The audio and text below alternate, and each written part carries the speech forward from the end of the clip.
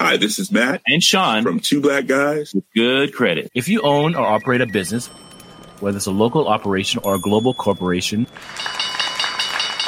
partnering with Bank of America could be your smartest move.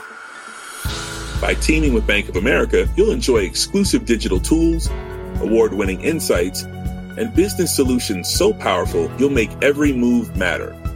Position your business to capitalize on opportunity in a moment's notice. Visit bankofamerica.com/banking for business to learn more. What would you like the power to do? Bank of America, N.A., copyright 2024. My business used to be weighed down by the complexities of in-person payments. Then, Stripe Tap to Pay on iPhone came along and changed everything. With Stripe, I streamlined my payment process effortlessly. No more juggling different methods. Just a simple tap on my iPhone and transactions are complete. What's truly remarkable is how Stripe caters to all my customers' preferences. Whether they're using cards, Apple Pay, or other digital wallets, Stripe ensures a smooth checkout experience every time. Setting up Stripe was a breeze, taking just minutes to get up and running.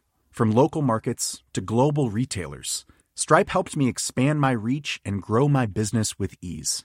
To learn how Tap to Pay on iPhone and Stripe can help grow your revenue and reach, visit stripe.com/tapiphone. These are the Daily Tech headlines for Friday, July 3rd, 2020. I'm Rich Stroffolino.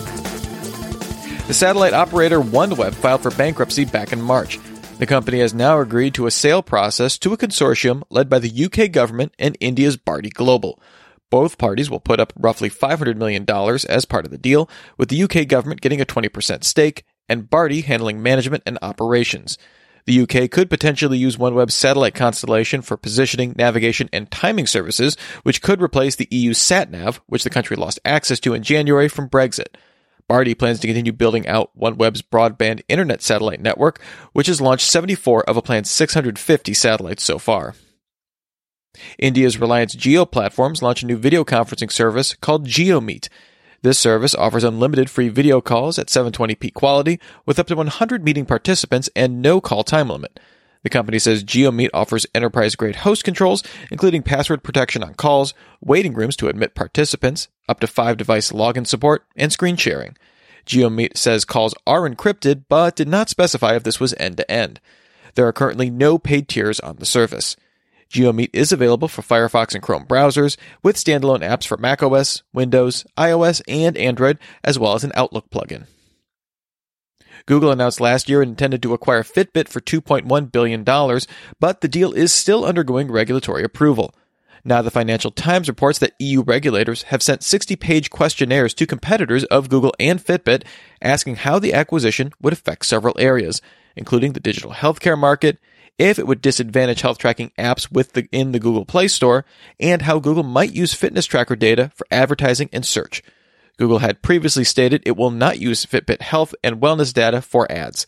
EU regulators have set a deadline of July 20th to either approve the deal, ask for specific concessions from Google, or open up a 4-month investigation to explore specific concerns.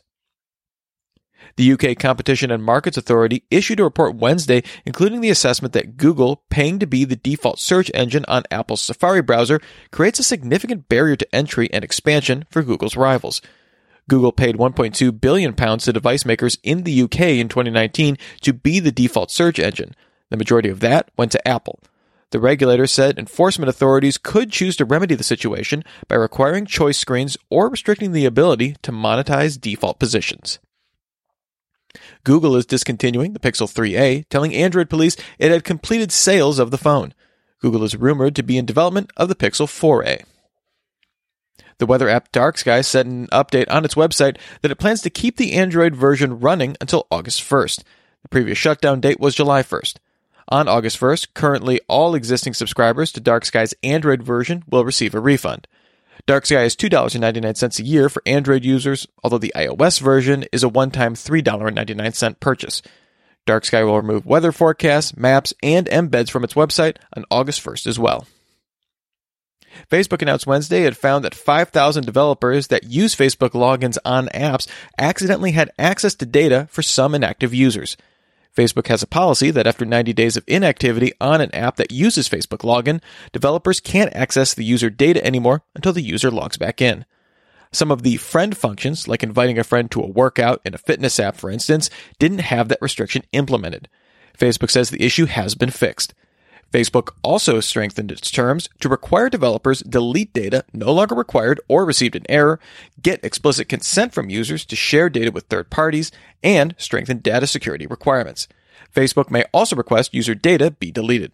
The new terms go into effect August 31st. Apple launched an online dashboard for the Apple Card. Previously, managing account balances and payments online could only be done through the iOS Wallet app. The dashboard allows cardholders to view balances, schedule and make payments, and see available credit. According to leaked emails seen by Business Insider, Amazon's Prime Day shopping event is being delayed until October. Typically, Prime Day has been held in July, and the Wall Street Journal previously reported that Amazon was considering moving the event until September. The shift to October is reportedly over concerns that spikes in COVID-19 may disrupt the supply chain. And finally, Airbnb announced it will not allow users under 25 to book whole houses in their area if they have less than 3 positive reviews on the platform. These users will still be able to rent private rooms and hotels and rent whole houses outside of their home area. Airbnb says the new rules are an effort to curb house parties in rented properties. Remember, for more discussion of the tech news of the day, subscribe to Daily Tech News Show at dailytechnewsshow.com. You can find show notes there and links to all these headlines there as well. Thanks for listening. We'll talk to you next time. And from all of us here at Daily Tech Headlines, remember, have a super sparkly day.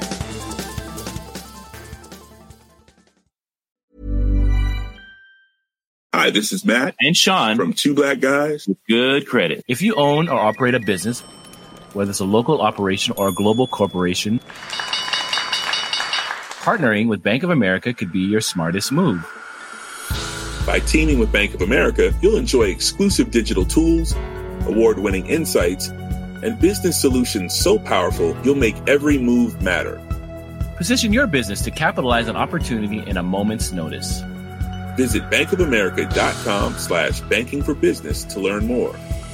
What would you like the power to do? Bank of America, N.A., copyright 2024.